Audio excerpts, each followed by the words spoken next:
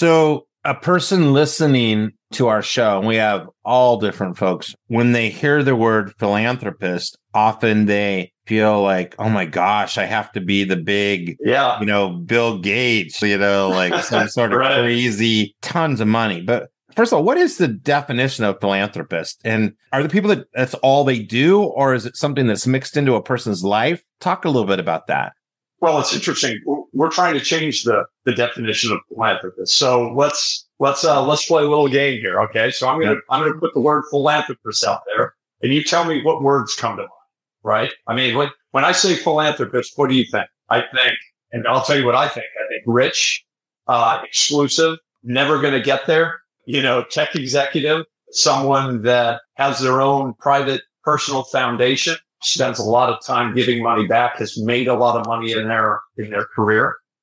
So it's a very exclusive word. And I don't think that most people get up in the morning saying to themselves, something, I want to become a philanthropist. I mean, people are worried about going to work, putting money in the bank for their kids' college education, their own retirements. And when it gets to this whole concept of giving money away to charity, most of us are donors, not philanthropists. And there's a huge difference between those two words, right? So a philanthropist is also someone that has a plan, has a structure, has a strategy around what they're doing with these large sums of money. Most of us as donors are purely reactive in the way that we give money to charity.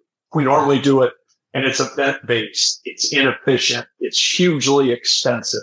And we don't really have a centralized platform that allows us to plan. We kind of go from event to event, and we wait until something pops up, and then we pull out expensive credit cards and give to charities through expensive platforms. So we're trying to take all of these people that want to make a difference by donating money and introducing them into, all these cool philanthropic vehicles that allow them to do that much more efficiently.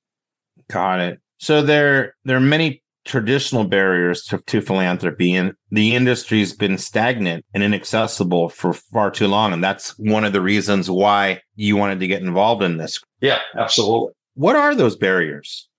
Well, I think the barriers, you can kind of classify the barriers into a few different categories. I think, one is just purely dollars that are required. So, as I said, the donor advice fund industry is an industry that's been around for 90 years. It's never been disrupted. It's never had an entrant that's come in to kind of rethink how these structures are being used. So in many cases, 5-10 years ago, in order to create a donor advice fund, you need to have $10,000 to start.